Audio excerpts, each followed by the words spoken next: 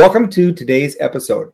Today we are speaking with Dr. Zane Wolf, an expert in caring science, and we are pleased that she will be spending some time talking about her views about caring science, about her instrument. It was the second instrument developed in caring science, and just the needs of today's healthcare environment and why caring science is so important.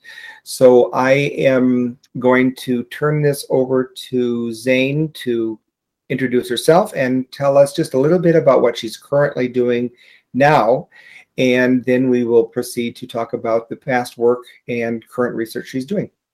Dr. Wolf? Okay, I'm a Dean Emerita, or Emeritus to be careful with the Latin, at Salle University in Philadelphia, and I am teaching now doctoral nursing students for the DNP degree. And I have taught a lot of research courses and medical surgical nursing courses and assessment courses in the past. Right now, I am the editor of the International Journal for Human Caring. And what I do with caring science really began very early in the 80s, because I went to the University of Pennsylvania for my PhD. I was teaching at LaSalle at the time. And Jackie Fawcett gave me a card, and it was about the Detroit Caring Meetings, the International Association for Human Caring Meetings. And when I started to go to the caring meetings in Detroit, there were two of them. Madeline Leininger was there, Dolores Scott was there, and Doris Ryman. And they had really started this fledgling organization that has built over the decades, basically attending to studying caring in nursing and in healthcare. So basically what I have done is to realize, as I went to the caring meetings and to write some qualitative research, I realized that there was an opportunity to develop an instrument on caring. And I started out, there's like a 1986 article in, I think, Topics in Clinical Nursing, that begins the instrument development with the items and the attached literature. And I decided to include people, both at LaSalle and in that organization, on an instrument development paper that I wanted to publish. And so I worked on that, and the first instrument paper was out in '94, and it is literature-based, and I did factor analysis on it. And I saw that there were 5 sub-concepts for caring, and I reported all those data, and it was both a patient and a nurse sample, backed up by the theory of really Jean Watson, with a lot of Dolores Scott work, which is seminal work from Western Nursing Research Journal. Her work is in the background of a lot, I think. And I remember I presented it in a poster form when I went to University of Texas, San Antonio, and Jean Watson was there. And there was one instrument that was before that, and I was very much aware of that literature. There were really not many publications that had caring in it at that point, and that has since, of course, not only proliferated in relation to the caring measures, nurse caring measures, but it also has proliferated in terms of even qualitative research and more quantitative research. And I have shared the instrument without cost to anybody who has asked me about it. And June Larrabee asked me, and she did, I think, one of the first prediction studies on it. I don't know whether you knew that, but that's out there. It's a prediction study, and it's been given to people in over 35 countries in the world, and they translate it and sometimes back translate it. If they back translate it, they then ask me to read it, and that doesn't always happen, quite frankly. And I've also done, I know some work on reducing the CBI to fewer items, because a lot of times in acute care and other places, people want something that's more succinct. And so there are different versions of it. And even early on, there were people from Connecticut who developed a 6-version CBI. I gave them permission, and they went with it. Something that I didn't really expect. And it started out in a very small way. and then just got kind of out there, probably because of the large sample size in the 1994 publication. Right. And at that point, I changed the scaling of the items, and people have critiqued it, and that's okay. Right. Because what the science that I used in terms of theory at the time was God and Watson, and you can't kind of change that. Right. I don't think, in terms of frameworks. So anyway, I'm still very much involved with the International Association for Human Caring, with the journal. I think that one of the best things to me has been meeting these fabulous people that I meet through the organization and through the meetings. The Scandinavian nurses are fabulous and very much steeped in Western philosophy and very interesting and beautiful thinkers, I would say. So that's when I met Katie Erickson, who is deceased now, but she has a beautiful theory on caring that a lot of the nurses from the Nordic countries have used. Mm-hmm. And I think it was translated by someone who used to come to the caring conferences into English. I think there's a Nordic press in the United States that's in English. So meeting her, for example, meeting our colleagues from Japan, like Tetsuya Tanioka, for example, meeting people from Australia, New Zealand, and also, from Europe. You see that, and we have an Iranian nurse on the editorial advisory board. So there have been at least one Iranian publication from that area of the world, and she's Faru Rafi, Dr. Rafi, and we've had one from adjacent countries. The first Israeli article is out, and there's another one in the wind. But essentially, it has been a joy to travel, like to Scotland, to Canada, to go to the Montreal conference that Chantal Carat put on, mm-hmm. to go to Edmonton with basically Colleen Makett, to go to different cities in the United States and to meet people who are interested in this, that you might say is compassion and care, and the need for it, that we really need to understand more of it. Now, one of the things I'm doing right now is working with a group from the American Academy of Nursing, from two of the expert panels, the theory guided practice and I'll say the systems change expert panel, on looking at professional practice models that have theoretical concepts in them, and if there are links with patient outcomes, or just even with provider outcomes, to address one of the new additions to the quadruple aim, the well-being of the people who are caring for the patients. So that's in very early stages with a group. We just met this week on that. And that's been kind of fun, really, to think about, to tell you the truth. Well, we were trying, what I did, to be very simplistic, is that I looked at Boston Caring Science Institute and looked at their affiliate organizations. And then I looked for the images of their nursing professional practice model. And I could see that there were quality concepts and also, let's say, caring concepts in it. But it's going to be broader than that. So right now, some of us are looking for models like that to analyze them. And it's not going to be a total, I don't think, this is the concepts we're using from this particular nursing theory or framework. It's going to be a mixture of different concepts in the professional practice model. For example, safety and quality might be in there too. And that's what I saw.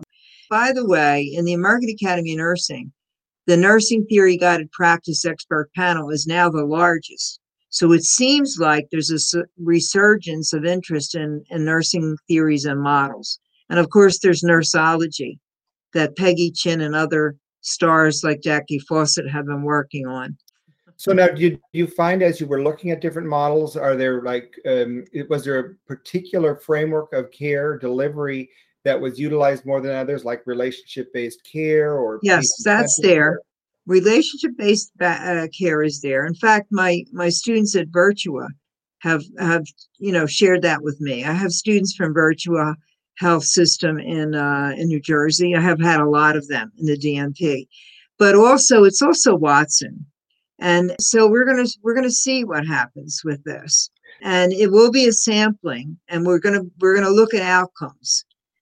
And just kind of across the world, it's fascinating to see the interest, and it seems to be blooming more in different countries. Let's say like Italy, for example, a little bit in France. In Canada, they've developed a humanism theory. That's not the correct title, but because en français, there is no real translation to caring. And when Chantal had the conference, she had to call it Le Caring. Okay. Right. So it was an anglicized French thing, So Zane, for our audience, the word caring in the French language does not exist. So they have to use different words to try to explain what that concept is, which makes it difficult for teaching what the concepts of caring is. Yeah, I think they certainly rely on the extant literature and theories, but it is amazing to me that they are generating and building on their own theory. And Chantal has collaborated with people from Switzerland. So, for example, in the journal, in International Journal for Human Caring, there are a couple articles with some people from Switzerland as co-authors, which is fabulous to see for me. It just is. And I'm really excited by all of it, because no matter what it is called in the language, it means that people are concerned about what the patient experiences, and more so with the providers. If the quadruple aim idea, the well-being of the providers, catches hold, that's really serious kind of an idea. So we'll see what happens. It's exciting to see. And, we're not fluent at all. At least I'm not fluent in Japanese. But when I think about it, I wish I could understand what they're writing about it, because it really, the culture does have an impact on the perception and on the languaging. So that in itself, we don't know, but I think it's all for the good, no matter what. No, It's Zane, all for the good. No, I completely agree. So tell me this, in the work that you're doing on theory and the quadruple aim, how are we doing in nursing for measurement of caring and connecting that to outcomes? I think that there are some prediction studies, and people, first of all, Press Ganey took over the NDNQI in about 2014. And the NDNQI is, for our audience? Yes, that is basically nurse sensitive outcomes. And that has been around for some time now, those very specific nurse sensitive outcomes. But I looked into the web page for that area, and there are a couple measures at the base of that which are nurse centric. Okay. So let's say engagement is one of the outcomes for nursing. And we know there's I've just started to look at the engagement literature, and I've spoken to some nurse administrators, and engagement is very important because it does have an impact on care. So I'm going to see what's out there in a different way. In addition to engagement, I'm going to look at other variables that could be the outcomes of a prediction equation. Right. So. Well, in one of the studies that we did, one of the challenges in studying the patient experience with HCAHPS, for example, is you're not allowed to utilize the HCAHPS assessment without their permission. So in one of our studies that's in the book, Using Predictive Analytics to Improve Healthcare Outcomes, that's the new book of mine that comes out in July of this year, Good. Wiley Good. Publishing. And it's Good. 18 studies. We do test a framework of care called the Caring Behaviors Assurance System. So that's why I was asking if there was a particular framework you were looking at. And we did find that CBAS, as we call it, does make a difference. We do test a lot of concepts in relationship-based care in this book. But in the one chapter, we talk about how we looked at how do 5 specific items from the HCAHPS survey correlate to Gene Watson's caring theory. So which items did you pick? Which items did you pick? We used, first of all, we had to contact the CMS and asked for permission to utilize that. We went through the IRB, of course, but the items we picked was, does my nurse listen to me? Yeah. Does my nurse do everything they can to control my pain? Mm-hmm. Was my pain well controlled? Did they teach me something new about medications Mm-hmm. and the side effects? And did they instruct me about discharge instructions when going Yeah, home? big So deal. those were Big the deal. 5. So what we found was we surveyed 200, and I think it was like 270 patients, and we gave them those 5 questions. We changed it to a 7-point Likert scale from the 4-item, and to be consistent with the caring factor survey. And we found that the correlation between the caring factor survey and those 5 items was 0.86. The p-value was less than 0.001. But we also did a chi-square to see if there was any difference between caring and those 5 questions, and we found no difference. And the last test we did is we did a factor analysis utilizing eigenvalues, and we found that all 15 items, the 10 from the caring factor survey and the 5 from the HCAPS, all loaded as one construct. So we made the assertion that the caring factor survey can be utilized as a substitute in hospital for assessing the patient experience as it relates to those 5 items. So we were real excited about that. We shared those results with the CMS, and they were very pleased to see this. But I was interested in your experience and your extensive research of measurement, how we are advancing the measurement of caring and relating that to outcomes as proposed by the quadruple. I think really I've done some correlational studies on that, John. So I've done a few, and they're older now. I've done some with students. I've used the instrument with a student correlational study. I think it was cross-sectional. But basically, I think there needs to be much more work on that. And Jean has the loving kindness items that people can opt in if they want on the HCAP survey. And I have to tell you that I have been very much aware. I have the HCAPS book over here with all the items in it, but my DNP students have really helped me to learn more. I also did a project with Fox Chase Cancer Center. They lost their nurse researcher who went to a healthcare system. And for a couple of years, I was involved with them, and we created a caring protocol that was modified in a certain way by elements of it that each of the acute care units in the oncology hospital focused on. And then we did look at selected HCAPS items, and that's in the journal, the Clinical Journal of Oncology Nursing. That was kind of fun to look at that because it got me deeper into top box scores and things like that on HCAPS. So I appreciate the value that single items, John, for example, in HCAPS, have in healthcare organizations, because I've been involved in them mostly because of my DNP students. And I did that at Fox Chase even before that. I just was a little more sensitized to it. So I think what you're doing is important, and it'll be fun to see what happens. Really. Yeah, no, I completely agree. So tell me your perspective on the measurement of caring. Do you sense that will take hold as an important predictor of outcomes, or do you think that it's still being viewed as a soft aspect of care and not critical like pharmacotherapy or equipment or systems?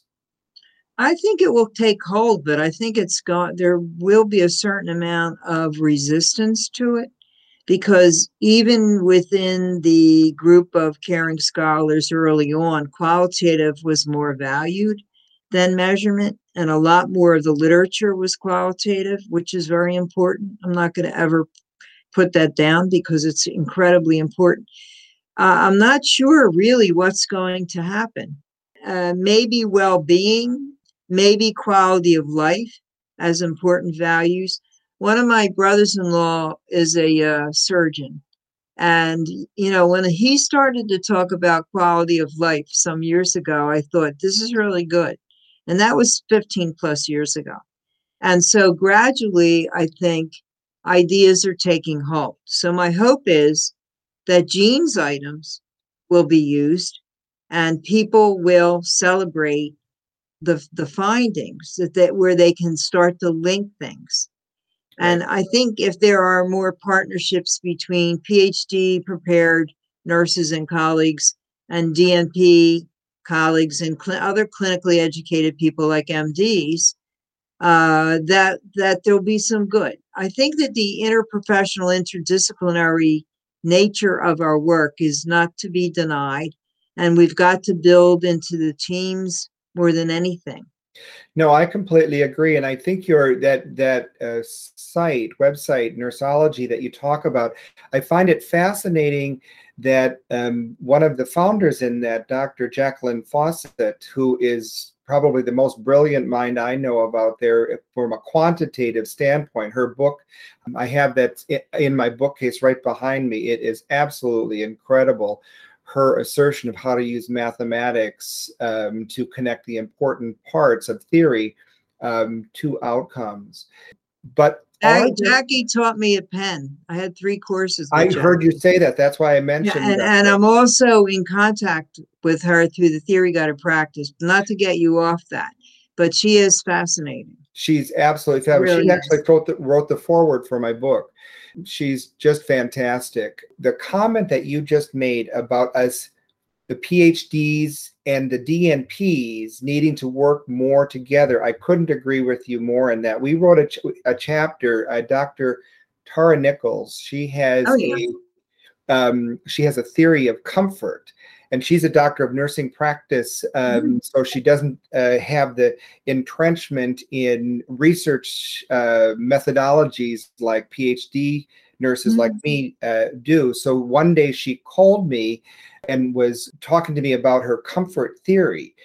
Well, she didn't have an elegant model to study this scientifically, so we actually worked with her theory, and we went through 9 revisions until we got a measurement model that we actually developed instruments, and with the PhD nurse me and a DNP nurse her in clinical, we were able to really come up with it's called the Nichols-Nelson model of comfort, and it's really wonderful for the plain fact that she was able to include in there, you practice what you believe.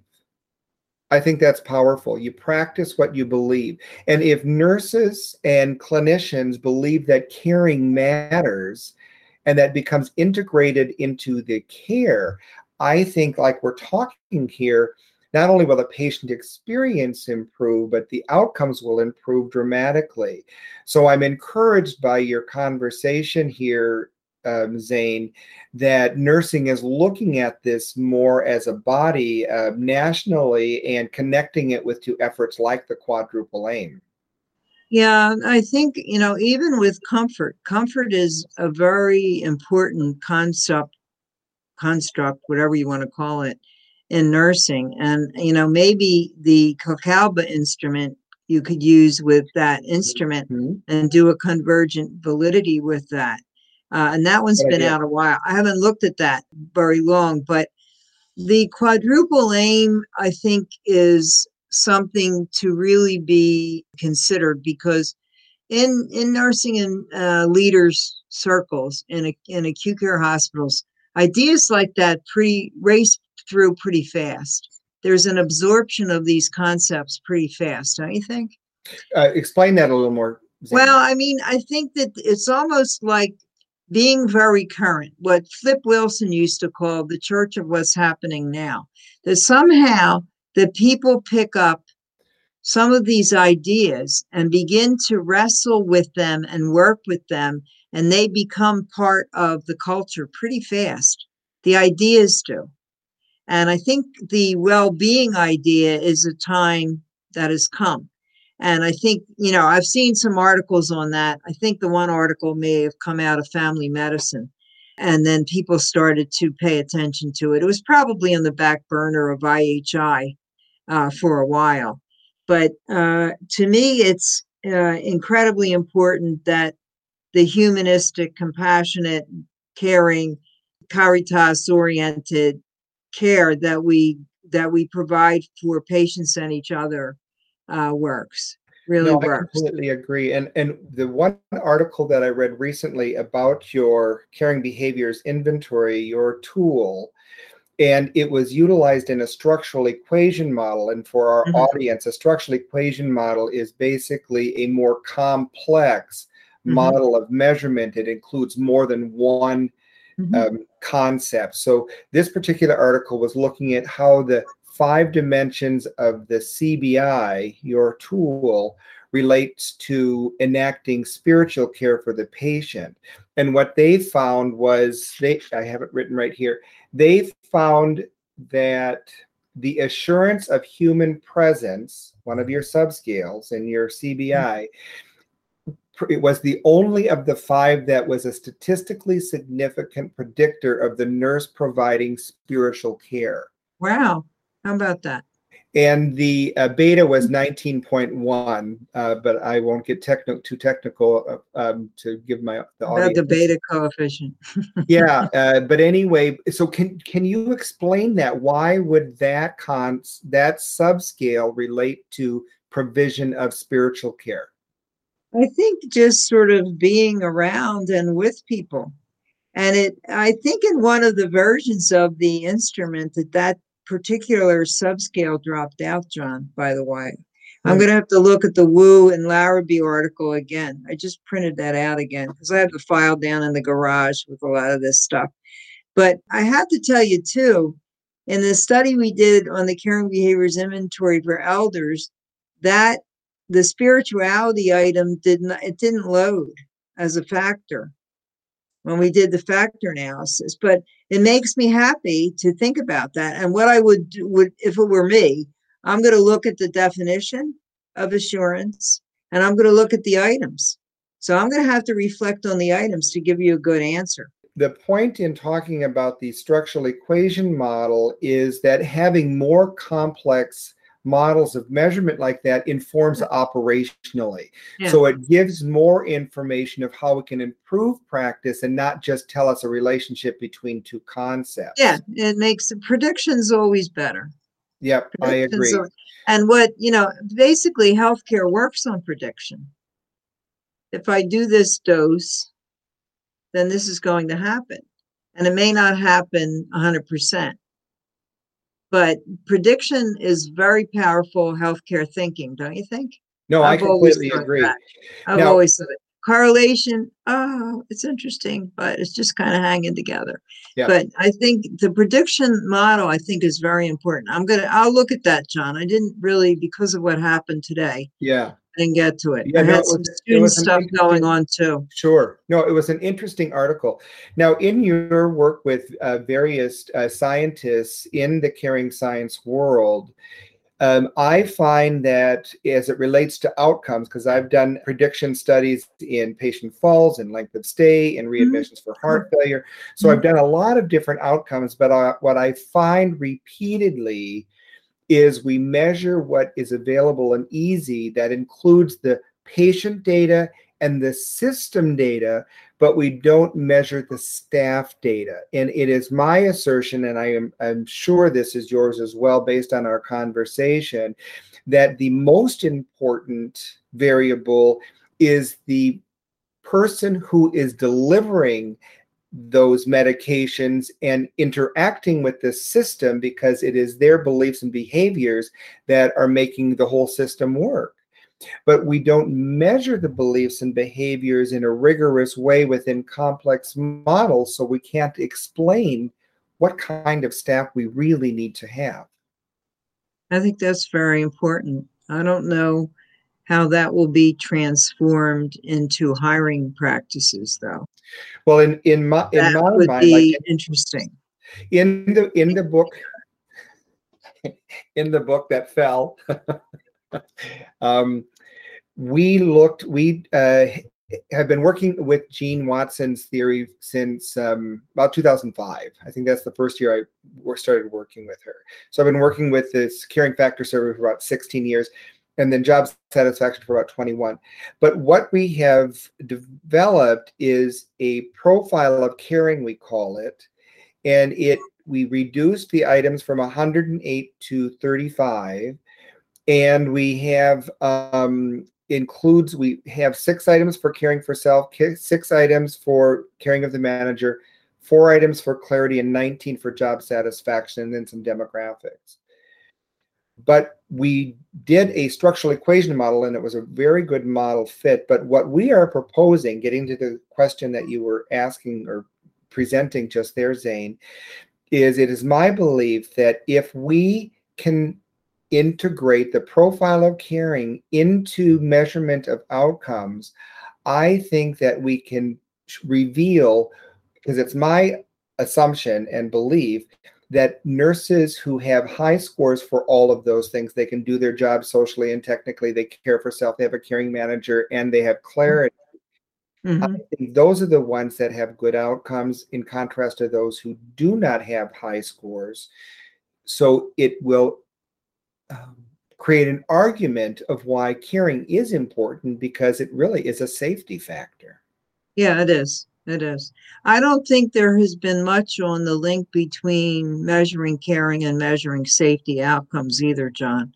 I mean, you spoke about falls. You can speak about medication errors, which are very persistent and usually the highest. But basically, I've thought about that. I've seen a little literature on that. I haven't searched on that. But I think you're right, because a lot of times the last sense of who's cared for you and the way that you felt in response is something you carry with you when you're a patient. I mean, it's happened to me. I'm sure it's happened to other people, that leaves a residual perception, or whatever you want to call it. It might restrict your satisfaction scores on Right. HCAHPS, when you look at some of the items. But I think you're right. So it's going to be fascinating to see when you get that hypothesis rolling, Right. with more of your studies. So Yeah. it's kind of been fun to think about. Now, I'm conscious of our time, and we have I think about 8 more minutes left, but I do want to revisit what you shared early in our discussion, Zane.